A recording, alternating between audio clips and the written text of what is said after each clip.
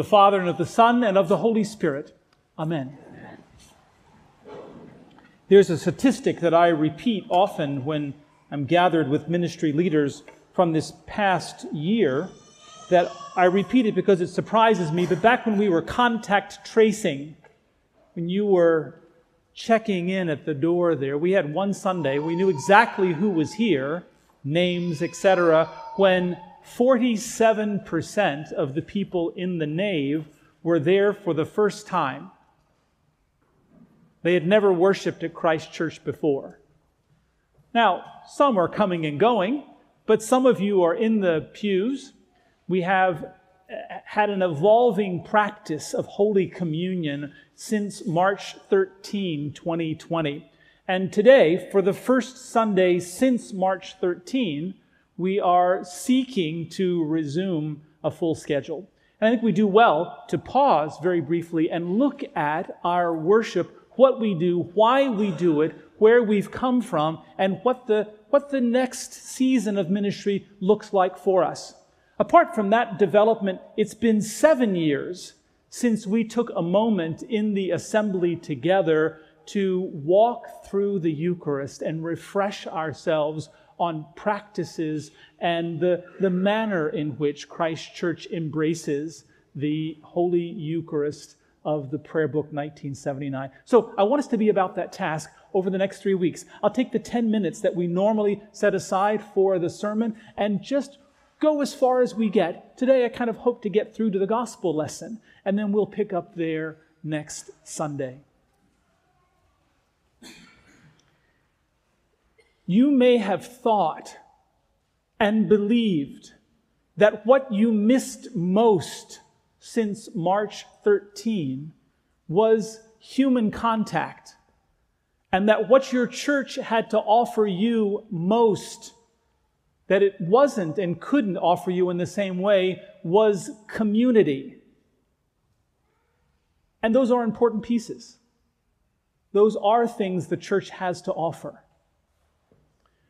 But following, let's say, a theologian like Alexander Schmemann, a Russian Orthodox theologian who talks about the Eucharistic assemblies of historic churches, he believes that when Christians gather for worship, historic Christians, of which our tradition is a part, when we gather, we believe we're coming near every Sunday the gates of heaven.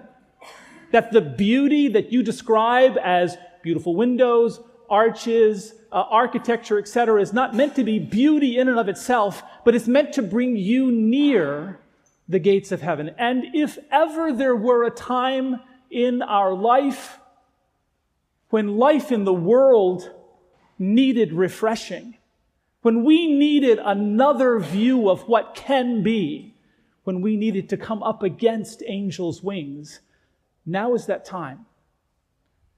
And to say it again, when historic Christians gather to make Eucharist, we mean to come right to the gates of heaven every Sunday, to step in and glimpse about what could be, what can be, and what will be. Schmemann continues, and he suggests that our worship on Sunday mornings begins even before your foot hits the ground out of the bed. That as you sort of make ready, as you sort of get ready and step out of bed, you're beginning to gather your thoughts, those for whom you'll pray. You're beginning to think about the sins for which you'll ask forgiveness. You're beginning to make ready for the assembly of the Christians. Make ready to meet the very presence of our God. And that journey to the gates of heaven, that progression continues from bed to kitchen to car to west door, quotation marks, west door, and then on into the nave. Now, here is a place to talk about what often happens in a tradition like ours. As one comes into the nave, you're seeking to sort of orient yourself to this time of worship. And it's not uncommon for you to see someone who will approach a pew, find their pew, maybe steady themselves. I find myself increasingly that I'm steadying myself. Steady oneself here. And then I might bow in the direction of the sanctuary being that space behind the communion well. Now, if you are Protestant-minded, I'm not going to ask for a show of hands, but if you are Protestant-minded, then that bow is directed to the cross above the flowers right there. That is the place where you are reminded Christ made his sacrifice. The Protestant-minded are recognizing the cross. The Catholic-minded among you, and again, there's an umbrella, I'm not going to ask for a show of hands, might come and do the very same action, but mean something different. You're bowing in the direction of the altar, historically understood to be a place of sacrifice, and for Christians, the place where we present afresh. We don't sacrifice again, let's be clear, but present afresh the sacrifice of Christ. You have in common parlance these two phrases, the reverencing of the cross and the reverencing of the altar. We use them interchangeably. We mean the same action by them, but historically there's a different historical context for the way they come into our life. You come in, you reverence the altar or cross, and take your place in the pew, and you're still about that journey, the first few steps to the gates of heaven. You're preparing yourself now for worship. You might sit, hands in your lap, quiet. You might take your bulletin and just check where we'll be in prayer book and hymns, making ready that way. You might be managing children, praise God. You might be managing grandchildren, praise God. But you're making ready for the assembly. Some will stand, some will sit, some will kneel. You'll see all of those happening at Christ Church. And then opening hymn begins. And here, the procession is not merely about getting the ministers from the back of the church, or back there on March 13th, we were in the chapel, from the chapel to the sanctuary. That's part of what's going on. But that procession is meant to gather us all together. All of our hearts and minds and souls, we're joining in that procession right up to the gates of heaven. So we're singing with intention. We're beginning to focus very carefully on the presence of God that waits for us. And as that crosses your pew, the plane of your pew, you will find some in the pew who will again acknowledge that cross or reverence that cross with just a slight bow as it comes by. And that again can mean several things. You can recognize that cross, the place of Christ's sacrifice, but you can also say, as many of the actions mean back here, sort of silent intentions, you may also be doing this. As you bow, you may be saying, I'm taking my place in the procession. I'm jumping in now. I want to be in the group that comes up to the gates of heaven. We're here, we've arrived, the hymn is ended, and we begin formally then our worship, naming it in the name of the triune God, and continuing then with a prayer. We prayed it this morning, the Collect for Purity. It's very important, again, for the Protestant-minded among us.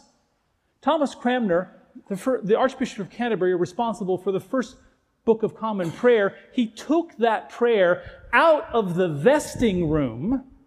This is where the priests used to play it, and the priests alone. It was the purview of the priest to pray the Collect for Purity. And he brought it into the nave and said, no, not just priests, everybody. This is a prayer for all of us to pray to prepare our hearts for worship. The Collect for Purity. That ends, and the song of praise begins. We often sing the Gloria as we did today, but we could sing a hymn from the hymnal or something that's very narrowly specific, celebrating an aspect of the season. That comes to a close, and then the prayer of the day, the collect of the day, that means to gather together the themes from the scripture readings, the themes of the liturgical year, and name them as the framing focus for our worship that day. We've been standing to praise, standing to pray, and we sit now to hear, sit for instruction, hear the Word of God read. A couple of more things to say before we break. How many of you were raised with or confirmed with the 1928 Book of Common Prayer? I'm going to ask for a show of hands. Okay, 1928. That's going to be a little less than a quarter of us, maybe even less than that. In that prayer book, we never read the Old Testament. You may have forgotten that. You may be thinking, he's lying to us. Right? But fact-checked, never take the caller's word. Never take the caller's word for what it is. Always say, show me. Go to your 28 prayer book, and you'll see the lessons appointed for that day were New Testament, Psalm, and Gospel. It's been 79 that restored the Old Testament lesson, giving us the full arc of the story. We get an Old Testament read. We sometimes sing the Psalm, or we say it together, as we do often at 8:45. And then New Testament lesson.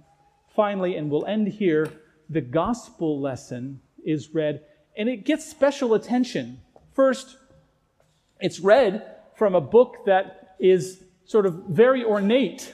It sets aside those 4 books because they're reading from the life of Christ. We'll stand. Sometimes, depending on the liturgy, there'll be a special procession. But the idea is that we're surrounding these stories from the life of Christ with special honor and special recognition. One note. When you see the deacon announce the lesson, the Holy Gospel of our Lord Jesus Christ, according to Luke, the deacon, and it's become fairly uniform in the last, let's say, 30 years. It's always been in the tradition, but a little more prevalent in the last 30 years. The deacon will take her thumb and make the sign of the cross on her forehead, on her lips, and on her heart. This is a remnant of a time when the deacon was saying, Lord, may your word be in my mind, on my lips, and in my heart. Sort of preparing the one who's about to read from the life of Christ. The people have come to mirror that for the same reason that Thomas Cranmer brought that prayer out of the sacristy and into the nave. The people come to mirror it because it's not only the reader who needs to be prepared to read, but the hearer who is preparing to hear. Manual acts, none, few are required by the prayer book. But we should know all of them essentially are optional. More on that next week. I've said these things to you in the name of the Father, and of the Son, and of the Holy Spirit. Amen.